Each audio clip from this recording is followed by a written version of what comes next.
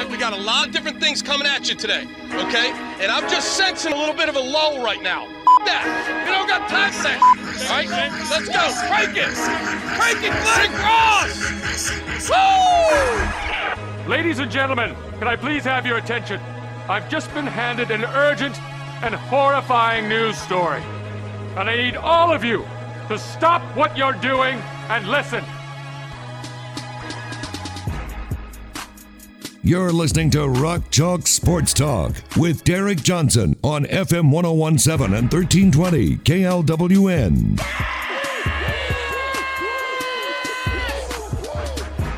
Hey, welcome in. Another edition of Rock Chalk Sports Talk here on FM 1017 and 1320 KLWN. I'm Derek Johnson.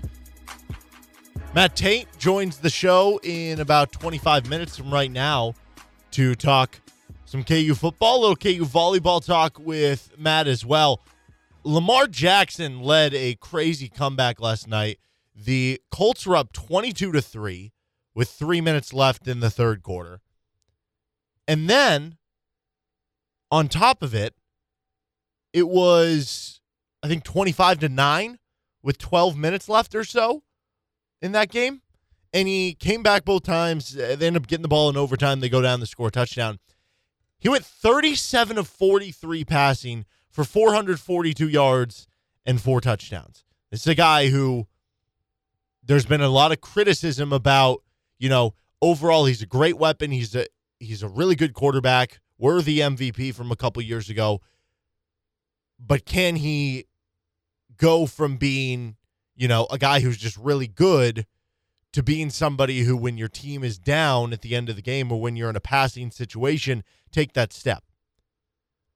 I don't think there can be any questions anymore. And I know for some people, they're going to sit there and wait and say, well, I want to see him do it in the playoffs, right? The bar always gets raised one step higher as soon as somebody who you doubt accomplishes something.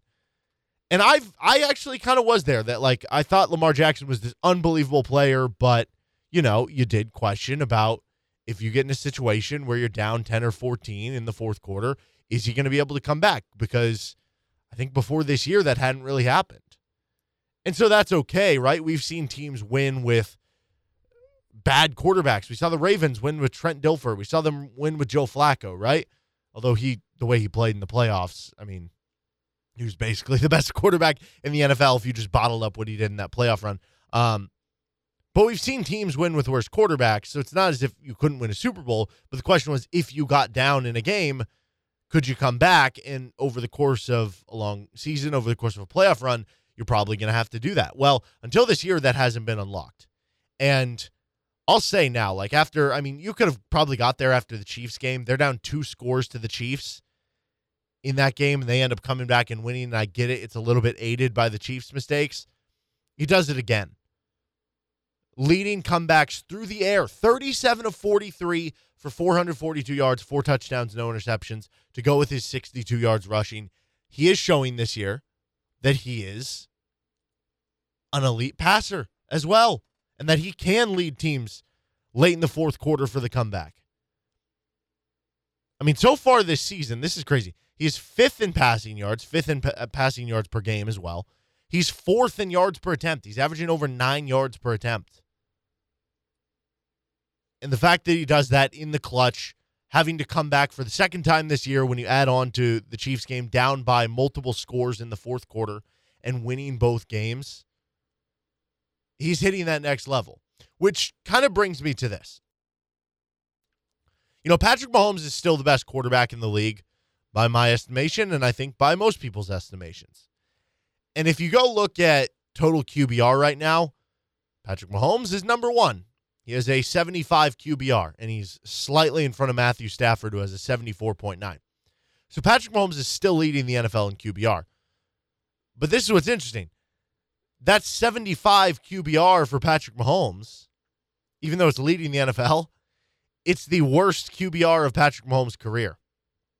He was in the high 70s last 2 years. He was at 81 his first season in the NFL. So you have the, it's not, is it the worst version of Patrick Mahomes, or is it that because all these things are so close together, right? Like 75 to 81, that's not an ultra big variance. It's not like you dropped from 81 to 68. Is it that extra 6 points has to do with, maybe not having as good of number 2 receivers, or the offense just being out of sync, or the defense having better game plans now, all those things that leads to that. But the point is, even if Patrick Mahomes is the best quarterback in the NFL right now, when you see guys like Lamar Jackson continuing to progress, you see Justin Herbert continuing to progress and make big plays and come up big on fourth downs for the Chargers, and you see some of these young guys doing these things, it makes you wonder if we're heading into a world where instead of Patrick Mahomes just being, the number 1 quarterback with a bullet, or maybe Patrick Mahomes being in that top QB tier all to himself, and then it's a drop-off, and then it's tier 2, or even if you included like Aaron Rodgers winning MVP last year, obviously you'd throw him in there. Instead of that being the case, like maybe tier 1 and tier 2 are a little crossing over. Maybe they're mushed together a little bit more. Maybe they're in the same tier. It's just Mahomes would be 1A and the others would be 1B, 1C, 1D, right? Where there's slight separation in the tier, but it's no longer tier, gap, the other guys. And I don't know how much of that has to do with the other guys' improvements versus the Chiefs' offense showing a bit of trouble at some point this year. And I hate to even call it trouble. They're averaging 31 points per game, right? But you're having turnover woes. Patrick Mahomes is having interception woes. But also, like, how many of his interceptions are actually his fault? Might be another way of looking at it. Like, there was the one to Tyreek Hill last game on the little crossing route that he just couldn't catch. It ends up as an interception. The other interception by Rousseau, just a great play by a defensive lineman, right? You have the interception against the Chargers on a slant pass that's wide open. The receiver doesn't have a DB within 7 yards of him. He just can't catch it. It deflects off him, and it's intercepted. So you do have a couple bad interceptions on Patrick Mahomes, and those are things you have to correct when you look at the end of the Ravens game, when you look at the end of the Chargers game. But also, it's not all his fault. I just wonder if, with defenses showing this game plan that we've seen be a common theme in Chiefs losses of late, and not everybody can do it, because that's part of it too. You hear all the time, like, okay, this is what you do. You're going to play 2 high safeties, you're going to prevent the big play, and you're going to play man-to-man around those 2 high safeties, right? So you're going to be physical, you're going to play bump and run, and then you're going to have the 2 deep safeties to stop, Tyreek Hill going deep to where he's basically getting double covered. And, a lot of teams do that, but it doesn't always work, right? Like, I'm sure the Eagles did that a lot, but they still didn't force the Chiefs to punt once, and they gave up 42 points. You have to combine the game plan with really good players on the defense in order to stop one of the best offenses in the league. That's how it works. But the Bills had that. And so when you're playing those top teams, you have to figure out an answer to that. And the Chiefs still have yet to do that. So when you combine now it's not a sizable hole in the Chiefs games. It's not a hole that can't be overcome. But when you combine just the slightest weakness with the offense right now and the inability right now, it's still, I think, the thing that Mahomes is working on, working more in the pocket and being able to dissect you more and being content consistently on those short slant routes as opposed to trying to make the big play every time. When you add that to now all of a sudden these other young guys and these other quarterbacks are finding more success and hitting that next level, maybe the gap from the Chiefs quarterback position to some of the other best quarterback positions in the league isn't as wide as more. And when you combine that with a bad defense and still looking for that receiver number 2, who knows, maybe Josh Gordon can be that, and getting out aggressive on fourth down conversions by other teams and some of these turnover issues, then all of a sudden you end up with what the Chiefs are right now, which is a below-average football team. But we'll see if that continues on through the rest of the season. This is Rock Chalk Sports Talk on FM 1017 and 1320 KLWN. Matt Tate of the Lawrence Journal-World, KUSports.com, joins the show in about 15 minutes. That time of day on a Tuesday, we talk to Matt Tate of the Lawrence Journal-World, KUSports.com, here on Rock Chalk Sports Talk. So, Matt, what was the bigger disappointment? Was it finding out that the IARP timeline that was teased that maybe we would get, a notion of when this thing's getting closer to wrapping up. Was that the bigger disappointment that we didn't get that, or was, I don't know, the Broncos' performance against the Steelers on Sunday? Which was more disappointing for you? You're too good. I got to say the IARP thing, because I expected the Broncos to come back to earth a little bit. In fact, I was we're in the process of moving and getting ready to buy and sell a house, and so I was spending a lot of time kind of trying to pack some things up and clean some things up, but also keep one eye on that Broncos game. And that eye showed me for a long time that it was like 24-6 at one point or something, and I was like, okay, I can focus fully on the task at hand now. That game's over. And then I found out later it was a much, much closer ending. They almost tied it up late. So, yeah, not surprised that one happened, even though I thought they should have won it. But they're just so injured, man. So we won't make this a Broncos show, but I'll say the IARP thing, largely because, number one, I was curious, like most Kansas fans, or probably all of the Kansas fans, as someone who's covered this thing nonstop for what seems like 5 years now. I was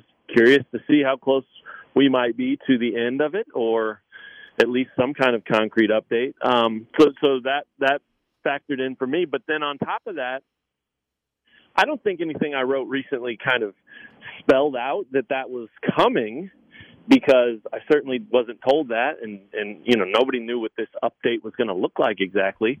But I do think that I kind of walked away feeling like I might have misled some people into thinking with some of my stories that was what was going to be released yesterday. And so, then they were disappointed, and then I looked like I steered them wrong, So that was a double whammy for me. I really wanted to know where the thing's at. But I also felt bad if people read into what I wrote and expected to see the same thing, So the whole thing was weird, man. I mean, I know they're doing it for transparency, and that's great, but I think the transparency part of that would be much better if it was in real time, right? Like, now you have this timeline, so next time there's some sort of correspondence or some sort of request or some sort of activity, then go ahead and update the timeline. And, you don't have to do it the same day, but today's October 12th. Let's say there was a letter or something sent or received today.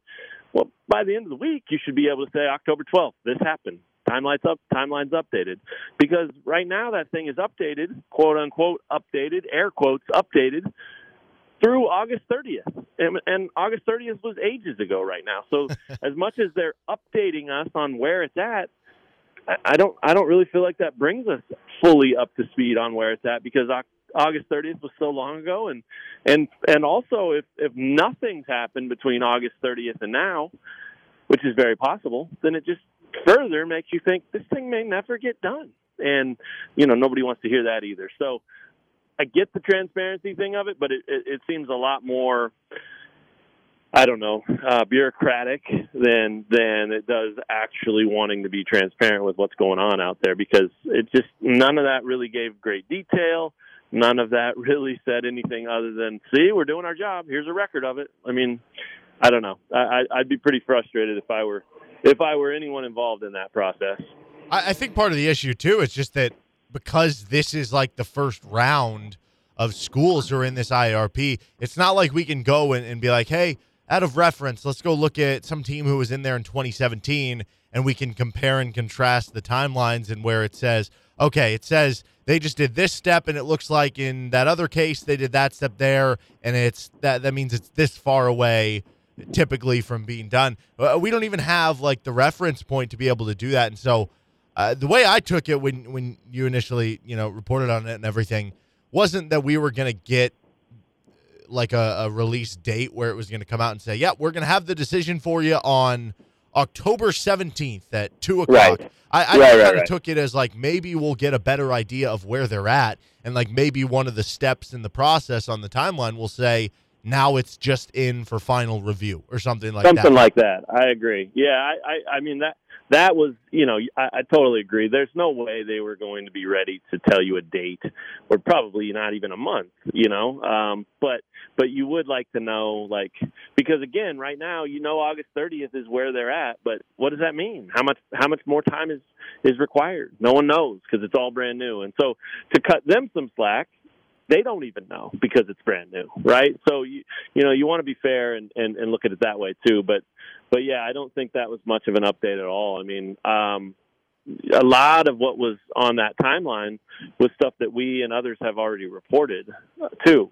So there was not a whole lot that really came out as new. Maybe a few details, but again, details is not even a strong enough, or it's too strong a word, because more just sort of like a little bit of a tease to, well, this happened, but we're not going to tell you what it is or what it meant or what it said.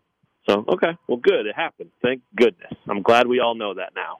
What it is, what it says, what it does, nobody knows, but we know it happened. So, hot damn, here we go. Let's move forward. So, yeah, I don't know. It's obviously very easy to criticize that whole process because it has taken so long. But I do think that part of the reason they made those rule changes in August for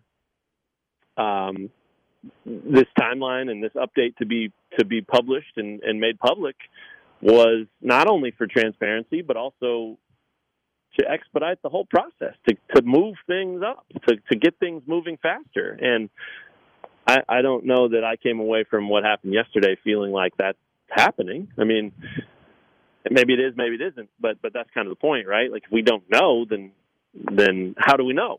So I think that they are continuing to try to take steps in the right direction to make that thing work, but they seem to be very, very small steps, and nobody really knows how to maneuver or navigate or move forward with the whole thing because it's all brand new, and that's tough on both sides.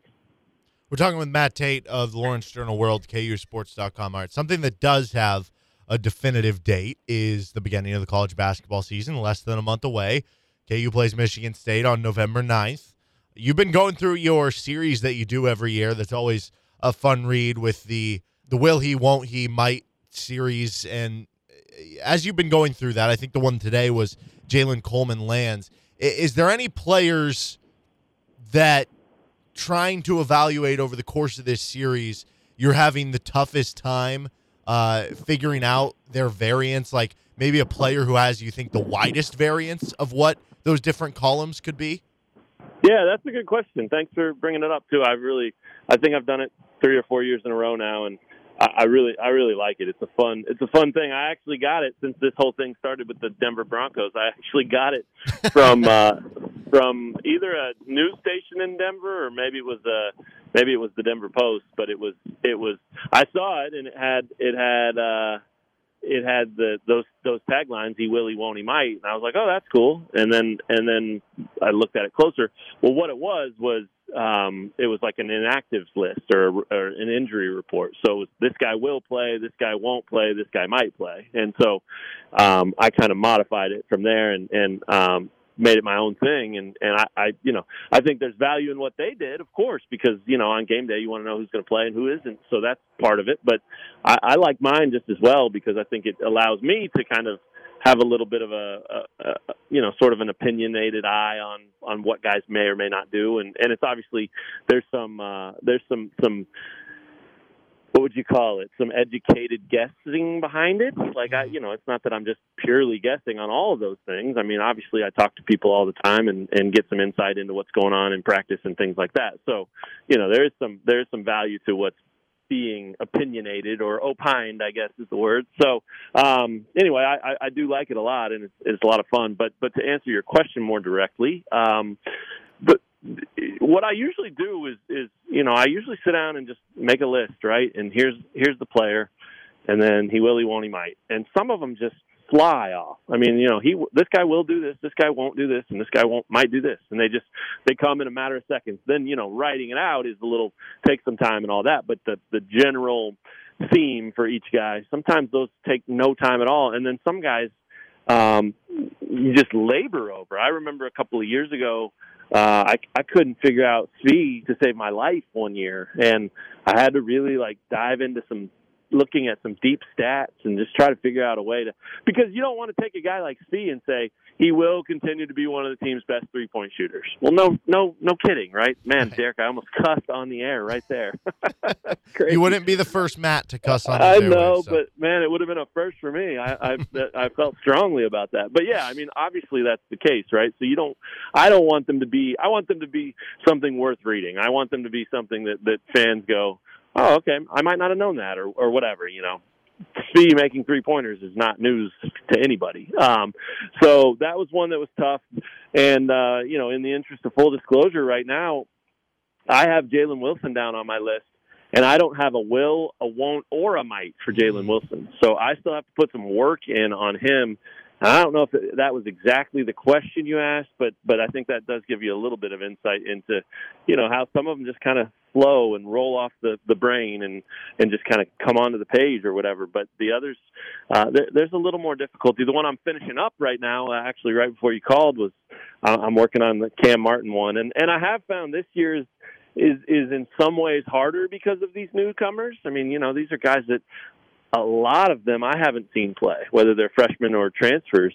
But at the same time, they're kind of fresh meat, you know, like, because you're not worried about the fourth year of Svi being a good 3-point shooter. You know, with Jalen Coleman-Lands, anything that you might say is going to be new to Kansas fans. And so there's a little bit of that in play that works to your favor too. So, but Jalen Wilson is the one right now that I think, I think he may be the only one that I don't have fully finished. And obviously, as I mentioned, I don't even have him really started. So that you know, put in some more time, making some more calls, and trying to find out a little bit more about, you know, how his game and things have shaped up in the off season and what his role might be, and then you kind of go from there. So it's fun though. They you know, they add a lot. I think they give people something to read that's a little bit different than just quotes and, you know, feature stories about guys. I mean, there's a little bit of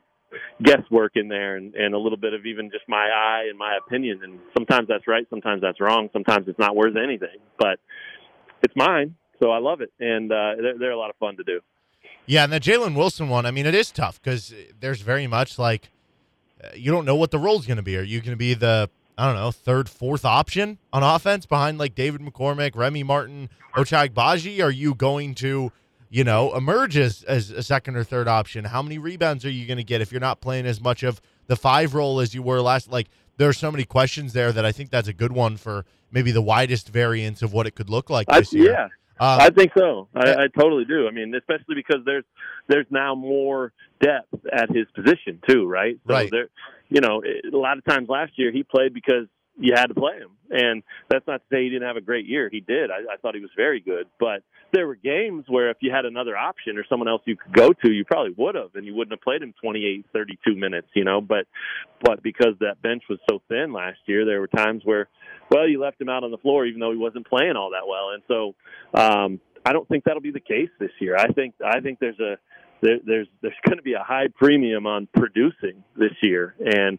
if you're not producing, Self and his coaching staff will absolutely be able to turn their heads down the bench and find someone who will, or at least find someone who can maybe go give it a shot. And then if they don't produce, then they got a whole other dilemma. But I think they're going to be a lot more likely to try to keep guys on the floor who are playing hard, competing, and producing. And I think that just speaks to the depth this team has. They're so deep, and it's such a luxury for them because, I mean, half those guys he's going to bring off the bench would start at a lot of other places.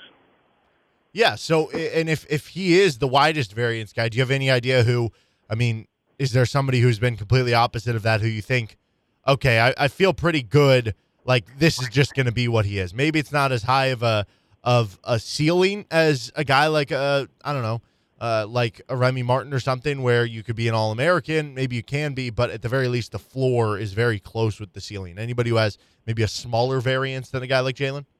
Yeah, you know, I mean, one of them that was pretty easy that was Ochai, to be honest with you. I mean, I think that part of that is because he's been around and you kind of know what he is and know what he has been. But I also think that the idea of him coming back really cleared up some things. I mean, he didn't come back just to be the same guy and do the same things. I mean, in a lot of ways, he will be that. But I think that for the first time in his career, he's got an opportunity to be a primary leader. And I think that was he will. I think this is his team. And look, like David McCormick will have some ownership. Christian Braun will have some ownership. Remy Martin perhaps could have some ownership, but no one has put in the work and earned the opportunity to say this is my team like Ochai has, both as a teammate, but as a guy who's also played a lot, started a lot, and produced over a long period of time here. So that was super easy. And then I'm trying to look it up while we're talking, but I don't really remember exactly what it was. But that was the one that jumped out as the he will, and I think that the others had to do with his three-point shooting, number one, because I think his shot continues to improve, and he's shown that over his career. I mean, his percentages have gone up. He looks better. He looks more sure of himself. His shot looks better, all of those things, and that's because he's put a ton of time in on it. But I think there's a real chance that he could shoot 40% this year, which would be another move forward. I mean, it would be the fourth year in a row that his three-point percentage went up. And part of that is because of the work that he's put in, but the other part of it is because I just don't know that he's going to have to take quite as many shots. There are other guys that will maybe get some more minutes or also will get some more shots. I mean, not the least of which is a guy like Jalen Coleman-Lands, who is a 40% shooter and came in to be that, So he'll get his fair share of shots. Cam Martin will get his fair share of shots. Remy Martin will get his fair share of shots. So I don't know that Ochai is going to need to take the volume that he's taken in the past, particularly last year. And the last time we saw him in that kind of role was when he had two All-Americans playing the lead role in front of him, which was obviously Devon Dotson and Doak.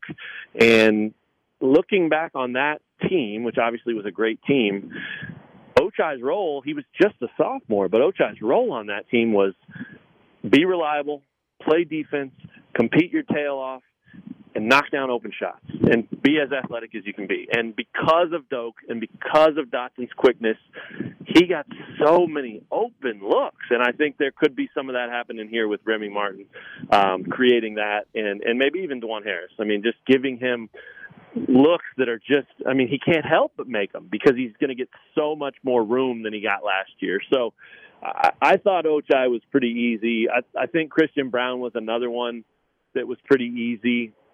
I haven't published his yet, but it's coming. And the thing with Christian Braun is, I mean, I'm just incredibly high on him. I think and I think Self is too. I think he's got breakout potential. I think he's going to be far better than anything we've seen for a number of different reasons. But I think part of it is his athleticism and his mindset of just, I'm going to attack. And I don't care if that means attack the three-point line or attack the rim, I'm going to do it. And I think he's just going to be more sure of himself, as a junior now, right? This is his chance to kind of step into a bigger role too. So I thought his was pretty easy and Ochai's was pretty easy. And then, full disclosure, David McCormick's was pretty easy, and that's why I started with him, because sometimes you just need to get one done to get the series going. And so the fact that Dave was the first guy I did this year was partly because he's a senior, but also because it came pretty easy too. I think he has a chance to kind of pick up where he left off and put the first half struggle that he had last year totally in the past. I think he learned so much from that, and I think he's more confident and more sure of himself now, and is going to take that into the season and just start from a much better place. Talking with Matt Tate, Lawrence Journal World, for a few more minutes here.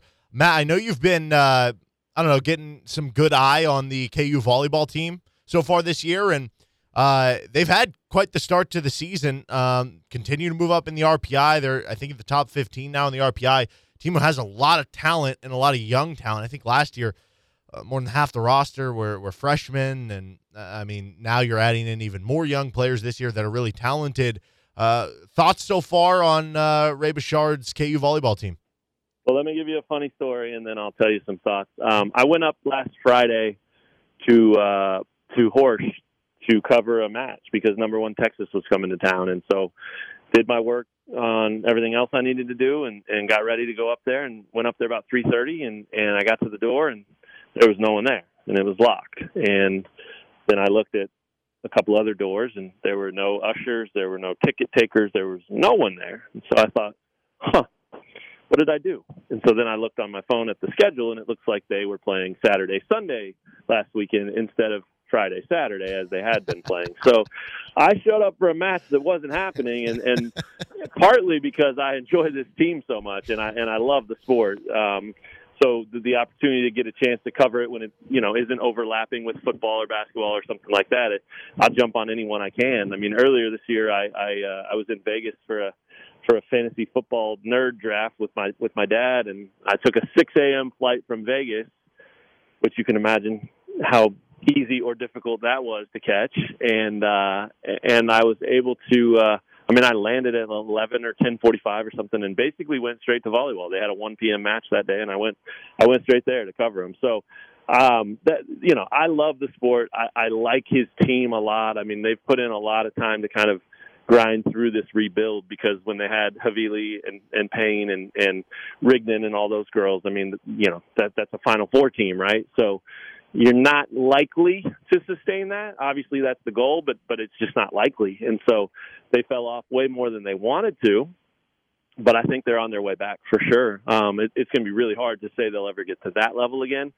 That's not to say they can't compete for a Final Four, but those names right there are some of the best in all of KU volleyball history. So it's hard to say that will be met. But they've got a ton of young talent. They seem to work really well together. The chemistry seems to be sky high, and obviously they are understanding what Coach Bouchard and his staff are trying to do, and it seems to be working. I mean, what they did against Texas the other night, I was at a wedding, so that's why I couldn't cover that. But I was sad to miss it. I mean, they took them to 5 sets and won the first 2. You're going to go up. Your RPI is going to go up even in a loss. It's going to go up because of an effort like that. And I think that while they were swept the next day, this is still number 1 Texas, and so nobody was really that surprised by that. Probably disappointed, I'm sure, but that's a tough out to go toe to toe with those guys and to compete like that with that team. So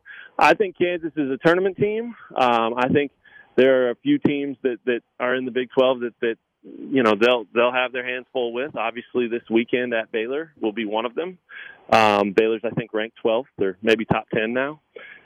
But there are some other teams in the Big 12 that if KU just takes care of business and wins the games they're supposed to win, then they'll be a tournament team, no questions asked, by the time that rolls around. And then anything can happen. It's about matchups, and they've got enough talent to where anybody, as Texas saw, anybody in the country is not going to necessarily want to play them, especially on a tournament type of environment where you may not get a ton of time to scout them or to prepare for them or anything like that. So, terrific team, a lot of young talent, something worth following, man. I mean, because this team is only going to get better, not only in the future and years to come, but as this season continues to progress. They're just getting stronger by the day. And if you haven't seen them, I know they're on Big 12 now, and some of their games, I think the second match this week, which probably is Friday.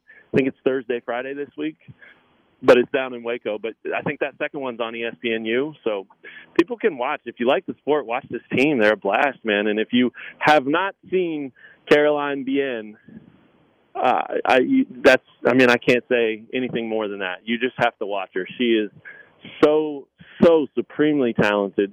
She's already one of the nicest kids, true freshman, a total weapon, and a really good girl and fun to talk to and great teammate and always smiling and fun to cover. And she's so talented. I mean, she was the freshman of the year in the conference, or preseason freshman of the year, and there's no doubt in my mind she's going to wind up on that all Big 12 team when it's done too. She's just that good. So if you haven't seen her, you're missing out there for sure. But the rest of the talent around her is pretty darn good too, and their future is very bright.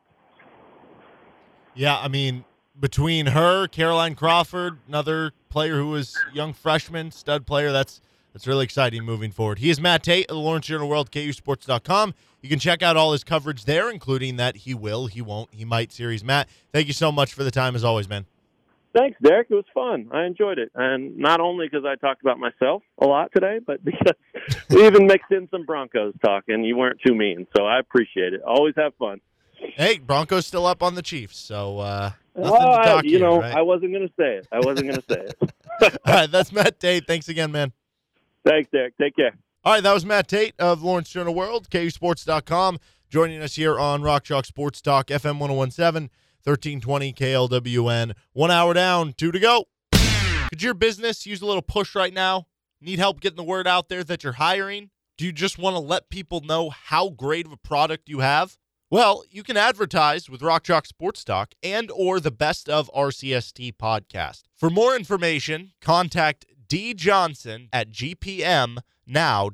That's D. Johnson at gpmnow.com.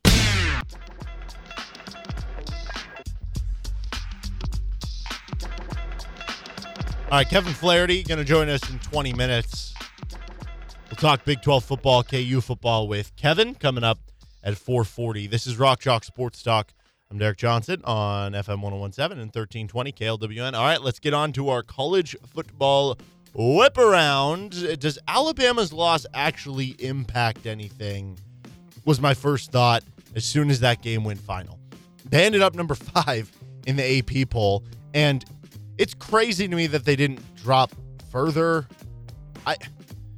I'm not saying they should be out of the top 10 or anything, but come on, you lost to an unranked Texas A&M team who barely beat Colorado, who got beat up physically by Arkansas, who lost to Mississippi State.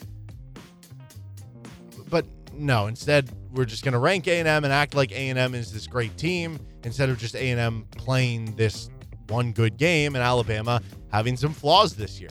So they're going to get the benefit of the doubt, and maybe they should. Because, I mean, if you're just basing it on roster and the 5 stars, do you think Alabama, if they're playing so-and-so on a neutral site, should be better? Yes. But here's my problem. So, like college basketball and college football, to me, the rankings should be so different.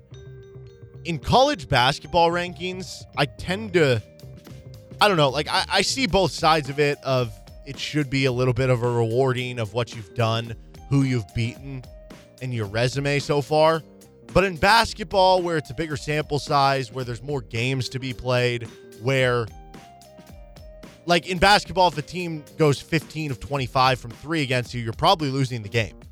There's not really an equivalent to that in football. I guess there's like, hey, if my team has 7 turnovers and yours has not, but that's not like a realistic thing that can happen, and that's kind of based on you shooting yourself in the foot. The other team going 15 of 25 from 3, that is a realistic thing that can happen, and it's not really based on something you did. You could play good defense, and they just get hot from 3. So it's different, and I tend to, on the basketball thing, find myself agreeing with times of like what Jesse Newell does in the voting, where, you know, it is kind of based on the body of work and some of the metrics, and, you know, if this team was playing this team on a neutral court today, well, this team would still be favored. I don't always agree with it, and I think it should probably be a mix. But in football, I actually tend to sway a lot more to the resume because of the fact that in basketball, you might have 35, 40 games, right? So you're going to have more opportunities for that to show out, and you have more chances for, you know, needing the body of work. Where in football, because it is a short sample, each game you could say is a short sample, but the season's a short sample. It's only 12 games. And so resume should matter to me. I remember the Alabama team, it was Nick Saban's first title at Alabama, and then the next year they went, I want to say 9-3. And it was very much a similar team, at least offensively, to the team before that won the title. You still had Greg McElroy, quarterback, Mark Ingram, the Heisman winner. I'm pretty sure was back at running back. If he wasn't, then it was like Trent Richardson or Derrick Henry. So, you know, they were just fine there. I think you still had Julio Jones on the team. I mean, it was an insane collection of talent. It was still an unbelievable team, but they got upset a couple times. And then they went to the bowl game, and I think they played Michigan and just beat the brakes off them. And there were times that year where if you were just viewing it as, are they one of the best 4 teams in the country?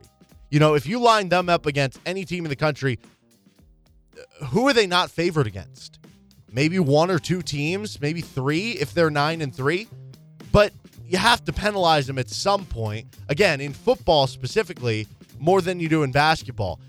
And so because of that, I think Alabama should drop farther. But nonetheless, it doesn't really impact things because if Alabama wins out, they're going to go to the college football playoff. Deservedly so. You know, if they win out and they go 12-1, you beat Georgia in the SEC title, of course they deserve to make it. So everything's still in front of them. Even if they lose another game, make it to the SEC title, go 10-2 and upset Georgia, go 11-2, they're making it into the playoffs. So I don't really view it as impacting anything, but it does add to how crazy this year has been that we're actually seeing teams go down. And I think more so than anything, it does a couple things. One, I think it says that Georgia is the best team in the country. I mean, they're bludgeoning teams right now by 20, 30 points, and their backup quarterback's been playing the last 2 weeks against ranked teams.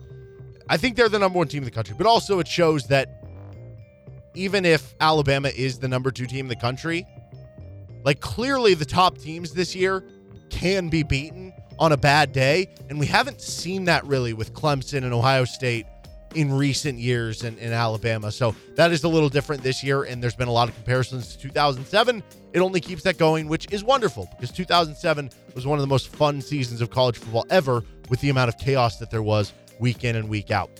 Going on with the Alabama thing, I'm confused why Penn State isn't the highest rated one-loss team. They're ranked 7th right now. They're behind Alabama and Ohio State as one-loss teams. Like, why? Okay, so Ohio State lost at home to Oregon. Alabama lost on the road to A&M.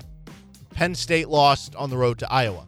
The closest losses were from Alabama and Penn State, but let's forget the score because all 3 of those games were kind of close.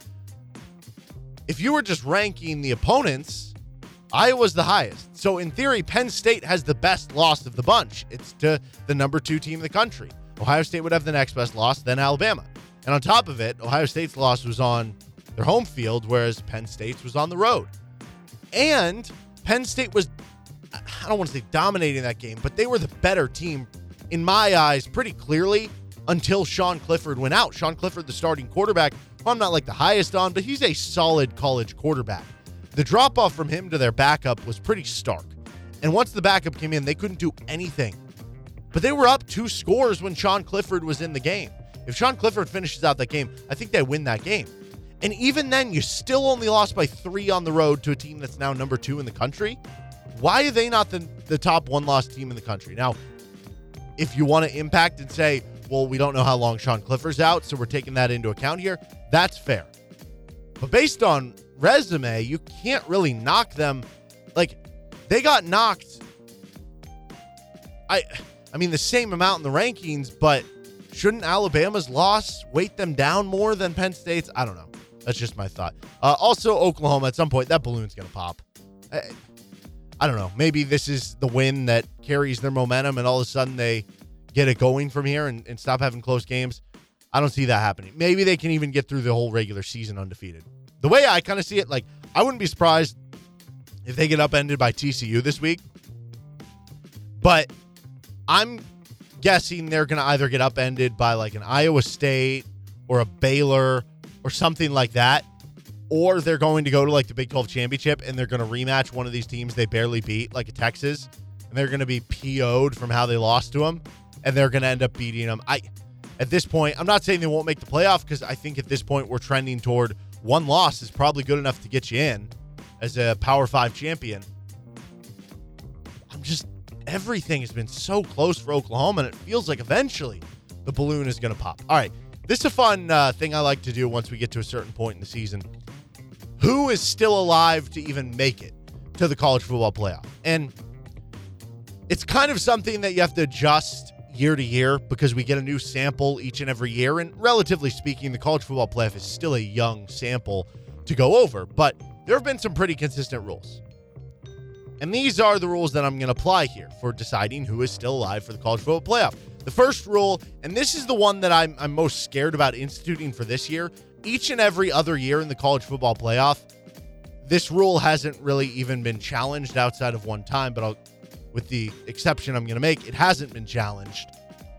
But it might this year just because I mentioned the comparison to 2007, LSU won the national championship with 2 losses. Well, The first college football playoff rule is don't lose twice. We've never seen a team make it into the college football playoff with 2 losses.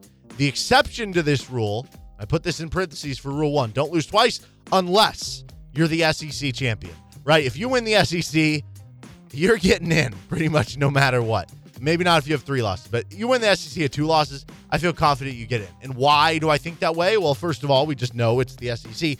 But second of all, there actually is some proof to this. Auburn, 3 or 4 years ago, it was the year that Georgia and Alabama both made the title. I want to say that was 2017, 2018. I don't know. I always mix up the years. But into the SEC championship game, Georgia and Auburn were both in the top 4. And Auburn had 2 losses and were in the top 4. If Auburn would have beat Georgia in the SEC title, Auburn would have made the playoff because they were already in the top 4 before that with 2 losses. So the first rule, don't lose twice unless you're the SEC champ. Rule number 2, I've amended this a bit. It used to be if you're a group of 5 team, you ain't getting in, but I've amended it. Rule 2 now is your only chance, if you are a group of 5 team, is you have to A, be on people's radars from the year or years before. So like teams who are consistently good in the group of 5 who, you know, we're aware about. It can't just be a team that popped up from 6-6 to now this, right? Like when we think of the best group of 5s, your Boise States and UCFs and so forth. And especially if you were good last year, like Cincinnati was. And you have to play the right schedule this year, which usually means you have to play 1 or 2 non-conference games against teams who are going to finish in the top 10 to 15 from a Power 5 conference, or, you know, Notre Dame not in a Power 5, but you know what I mean.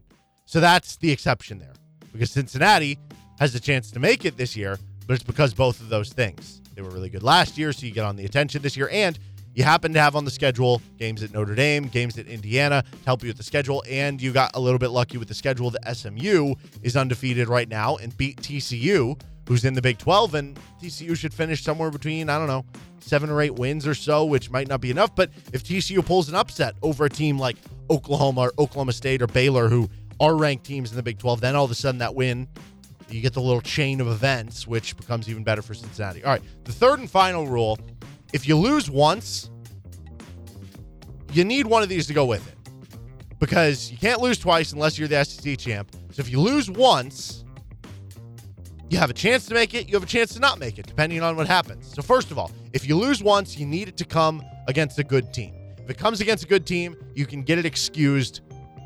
Not, I wouldn't say easily, but a lot easier than the alternative. There's also kind of a caveat to this rule. If you do lose to a good team, you better hope it's not a team that's right next to you in the standings, right? So if you lose to a really good team and they're number 4, you're number 5 because they beat you in the tiebreaker head-to-head, that kind of screws you over. But like if you lose to number 12 and you're number 4, that's okay. The second part of Rule 3 is if it is not a team who's considered to be a good team, it better not be a terrible team, right? If you lose to a 2-10 team, kiss that goodbye. But if it's just a mediocre team, like a 5-7, 6-6, 7-5 team, it better be by a reasonable score. Basically, you can't get blown out by a reasonable team. Like Georgia made the playoff. They won the SEC. They lost once by like 20, 30 points to Auburn. But it was to a good team. And Georgia also did part C of Rule 3, if you're keeping up here, which is get revenge on the team that beat you, right? You could lose by 40 to a team that beat you if that's your only loss, but if you get revenge on them in the last game of the season in a conference title rematch, everybody's going to say, no, we can excuse that loss from earlier because clearly they just showed more recently that they actually are the better team. So that's okay there. So yeah, either lose to a good team if you do lose once, get revenge if you do lose once, or if you lose to a mediocre team, it just better not be by a blowout like when Ohio State got blown out by Purdue and that was their only loss, but they didn't make it. So that leaves 28 teams that I think would even have possibilities of making the playoffs. And there's a couple of these that I kind of squeaked in there, but we'll go over those in a second. From the ACC, Wake Forest still undefeated. Boston College has 1 loss, but it's only by 6 to Clemson. I don't know if they'll have enough good wins to get there, but hypothetically, you go 12-1 and win out, they can make it. NC State, they go 12-1 and make it. Their only loss to Mississippi State, which wouldn't be a great loss, but it wasn't a blowout. And what would hold them back is that it's to an SEC team. but I already think 2 SEC teams are making it anyway. In the Big 12, Oklahoma State alive. They're both undefeated. Baylor has 1 loss. They play BYU this week, so that would be a great non-con win. They win that, they win out. Hypothetically, you're making it in. Big 10, Michigan State, Penn State, Iowa, Ohio State. They have a lot of teams still alive if any of them were to win out, or I guess a couple of them could sustain a loss. Oregon and Arizona State, the only teams left in the Pac-12 who have 1 or 0 losses. SEC, because I hypothesized that you can get in with 2 losses, that leaves a lot of teams. Georgia, Kentucky, Tennessee, Florida, Alabama, Ole Miss, Auburn, Mississippi State, Arkansas A&M. If they were to win out, win the SEC, even with 2 losses. Independent, Notre Dame. If they won out, you'd be banking on the fact that if you're Notre Dame, Cincinnati gets the 3 seed and we could get the 4 seed, right? That you could still find a way in. But if you win out, they play a tough enough schedule. 11-1 Notre Dame gets you in the discussion.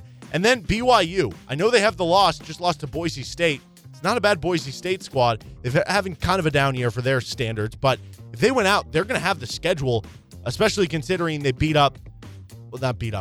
Arizona State and Utah. And one of those teams could win the Pac-12, which would be a marquee win.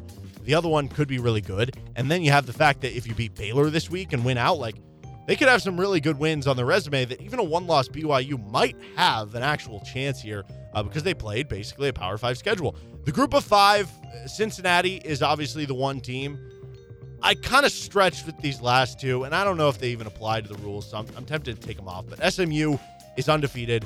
They beat TCU, as I mentioned. What happens if TCU were to win out and win the Big 12? Then all of a sudden that becomes more important, and SMU would have to beat Cincinnati, I think, once or twice along the way. So they would have actually probably the resume. San Diego State's interesting. If they go undefeated, you can get a win over Boise State, who beat BYU, and if BYU wins out, then all of a sudden you get that chain of wins. San Diego State also beat Utah. What happens if Utah, wins the Pac-12? Or what happens if Arizona State goes undefeated, is 12-1, San Diego State ends 13-0, and San Diego State beat BYU, who gave Arizona State their 1 loss. Or, I don't know. It's a weird change. Or San Diego State beat Boise State, who beat BYU, who beat Arizona State. That's not how it should operate. You shouldn't operate with the chains because it's a very silly way of looking at things. But sometimes the playoff committee just looks at weird incongruencies and any ways that they can connect the competition that the teams played against. So those are the 28 teams that are still alive. We'll talk more college football, specifically in the Big 12. KU football with Kevin Flaherty of 24/7 Sports. He joins us next.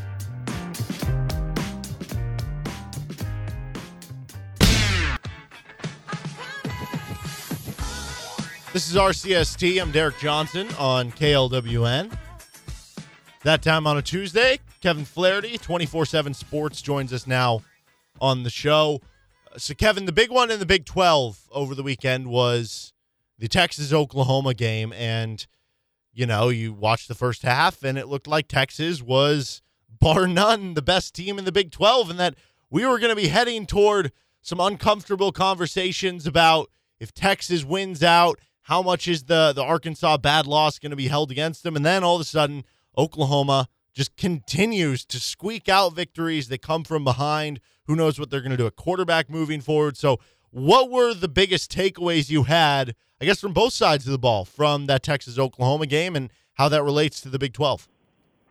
Well, obviously, you don't feel great about the Oklahoma defense with what happened in that game. That was a unit that we felt like early on in the season when the Oklahoma offense wasn't really firing on all cylinders, you felt like the defense was ahead of schedule, right? Like you thought, they've been the last few years the type of team that has been relatively good on defense, late in the season as things have come along. But the defense really has saved them from potentially having a bad loss or two before they even got to this point, only to have Texas, completely pick them apart. And even after Oklahoma took the lead in the fourth quarter, Texas came right back down and scored to tie the thing up.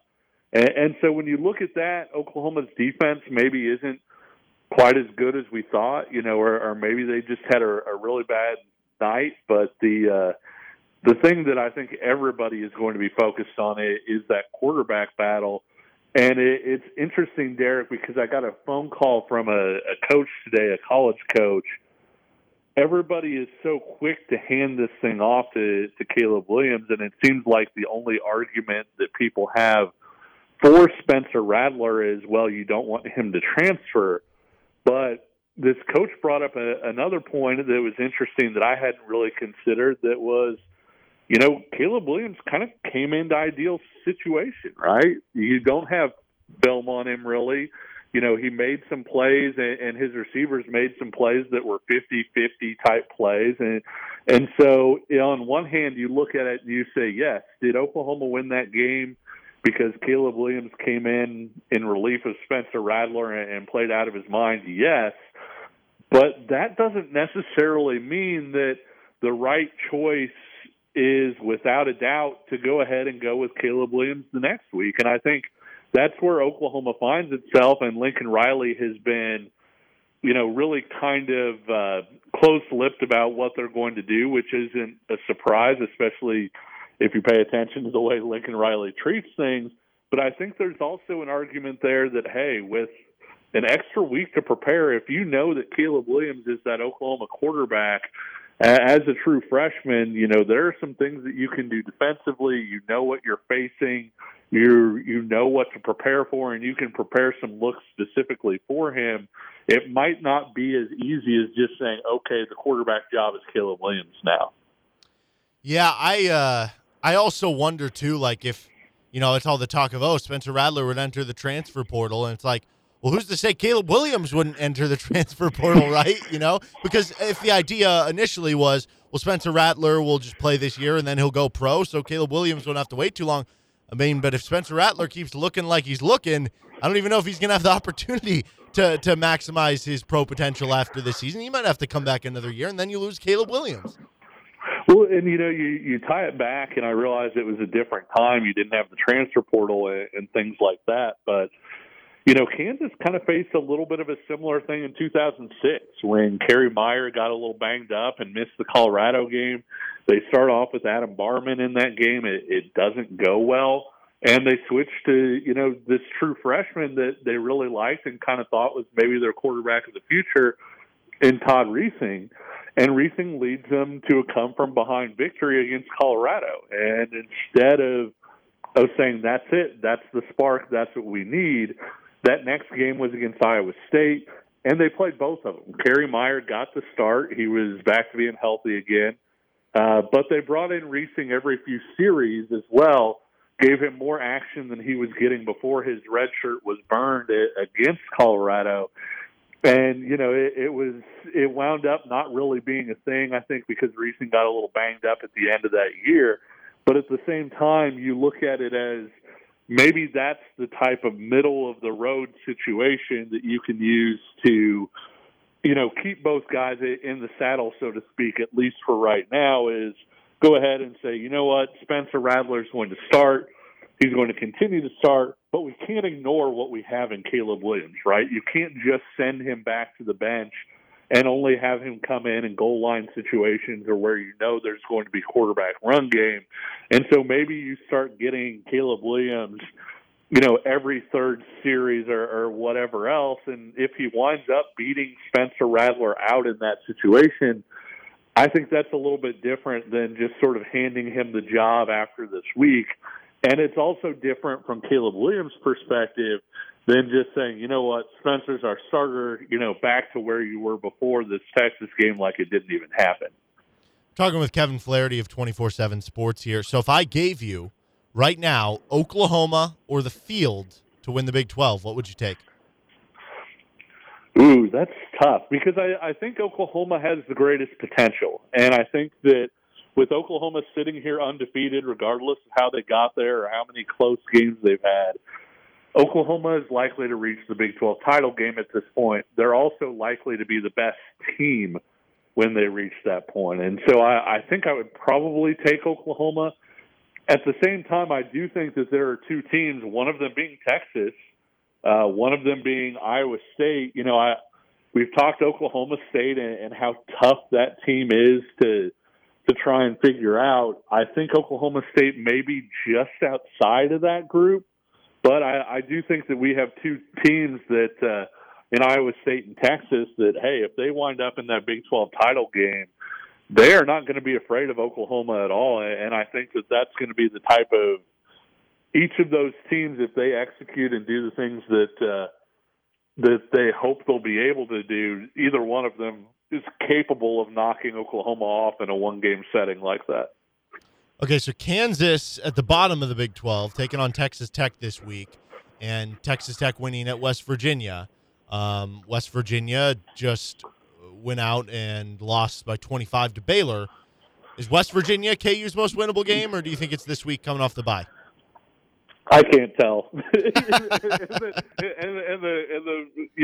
we laugh about it, but Derek, we've obviously been doing this for a couple of years now. One of the things that I feel like I've been fairly consistent in saying is typically when KU has competed well with somebody and when Kansas has had a shot at a Big 12 win, it hasn't necessarily been the game that you circled on the schedule, right? It's one of those things where even when there has been a no doubt number 9 team, that hasn't always been the game that Kansas has shown up best for. We've seen Kansas show up against better teams than Kansas State has been in recent years and play K-State and just get, run out of the building at times. And there have been other times where you look at it and you say Kansas probably can't compete with K-State this year, and it's been one of the closer results. And so you look at Texas Tech under Matt Wells, and I know that they've rebooted a lot of that program with transfers, et cetera. But at the same time, that's a program that's really struggled against Kansas of late. Kansas obviously won the last time they came to Lawrence in one of the wilder endings that I think you'll ever see. At the same time, the game down in Lubbock last year was incredibly close, and Kansas winds up blocking the game-winning field goal, and it goes through the upright anyway. And so maybe it is the sort of thing where, it's just a mental thing where either Texas Tech doesn't get up for Kansas or whether Kansas plays Texas Tech with more confidence because they feel like they can play with Texas Tech. And so, sitting here, I feel like we can say confidently, or at least fairly confidently, Derek, that Texas Tech is better than West Virginia. But that wasn't the question. The question was which one is more winnable for Kansas. And I think the difficult thing there is, yes, West Virginia might be the worst team of the two, but Kansas might legitimately feel like, hey, we've got some things that we can do against this Texas Tech team to compete, and so it might actually be Texas Tech. So what is the scouting report on the Red Raiders? I mean, in what ways, can KU most capitalize, and in what ways is KU going to be most stressed by the Red Raiders? It's interesting. Henry Colombi really threw the ball well, their last time out. And I think a lot of people were surprised because they felt like when Tyler Shuck went down with the injury that, here we go again, because Texas Tech has had some issues in the recent past with quarterback injuries, and they haven't always had the kind of response from the backups and players like that. Now, having said that, kind of like what we were talking about with Caleb Williams just a minute ago, I don't know that you can count on Colombi to come out and throw that way every game. If he did, they might not have gone out and gotten a transfer if they felt like they already had that type of quarterback in their program. And so I do think that there's a chance Kansas can stick with some of those guys. I do think the defensive backs have been good at times. Kansas is going to need to win up front a little bit more defensively than they have been. And linebacker, I feel like, has improved on a week-to-week basis, especially I think Rich Miller's starting to find a home there and things of that nature. But they're going to need to have a better effort from the defense than what they've had. I've been so impressed with this Leipold staff and what they've done offensively, some of the changes and shifts that they make that are really subtle, using sort of that jet sweep action with running backs as opposed to running, full on wide or outside zone to try and open up some things, the way that they've been able to use Bean's legs, not just for the quarterback running game, but also to kind of give defenders an extra thing to look at and track that's, maybe open some things up too. And they've done some nice things in the passing game as well and been able to hit on some shot plays. And so I think when you look at the scouting report, and I realize this is a really long answer, Kansas, I feel like, should be able to move the ball on Texas Tech. I think that Kansas has the personnel. I think they've got the system. They're coming off a bye week where they've been able to kind of focus on, not just Texas Tech, but maybe some of the things that were giving them issues through the first few weeks of the season. I think where the question comes in and where you're going to look back later and say they either played with Texas Tech or they didn't is, are they going to be able to hold back Texas Tech's offense? Are they going to be able to trouble Henry Columbia enough to where Texas Tech really doesn't take off on that side of the ball and gives the offense a chance to win this type of game? Because if it's played in the 20s, I like Kansas's chances. If it's played, say, in the 30 to 35 range, I think Kansas has a chance to be right there. If you're talking about getting up into the 45 or 50 range, though, I just don't know that Kansas quite has the firepower to compete in that sort of game at this point. And so the defense is really going to need to hold its own in this one. Talking with Kevin Flaherty. Before I let you go, I put this out on Twitter earlier today. Scott Aligo helped bring in 16 transfer portal players to Michigan State this year, and they've had quite the turnaround from a team that won 2 games last year in the shortened season to now one that is ranked in the top 10 and undefeated.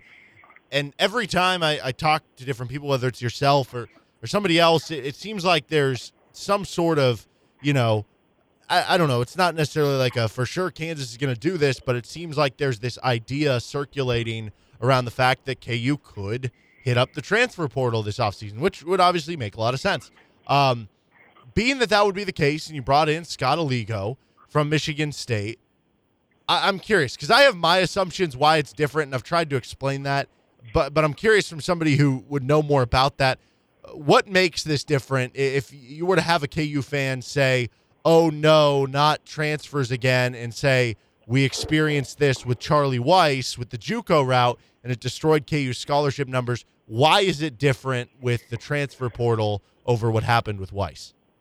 Well, a lot of times you're not just building, up your age in the transfer portal. It's something you can do. I mean, obviously, if you take a junior college guy, at most you're typically getting 3 years of eligibility.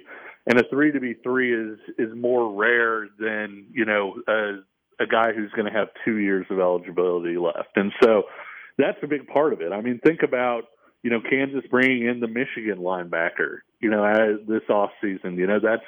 That's a guy who wasn't necessarily going to play a huge role this season necessarily, but he's somebody that if he grasps the culture, if he works and develops and understands the defense and things like that, that's somebody who can still be the staple or one of the foundations of your defense, in upcoming years. And I think that's a big part of it.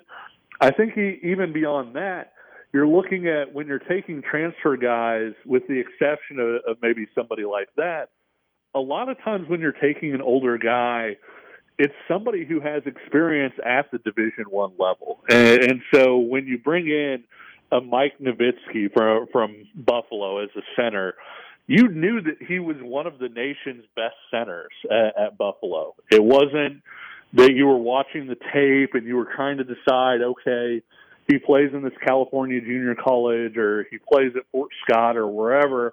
What kind of competition is he facing every week? How is he going to handle Big 12 competition, et cetera?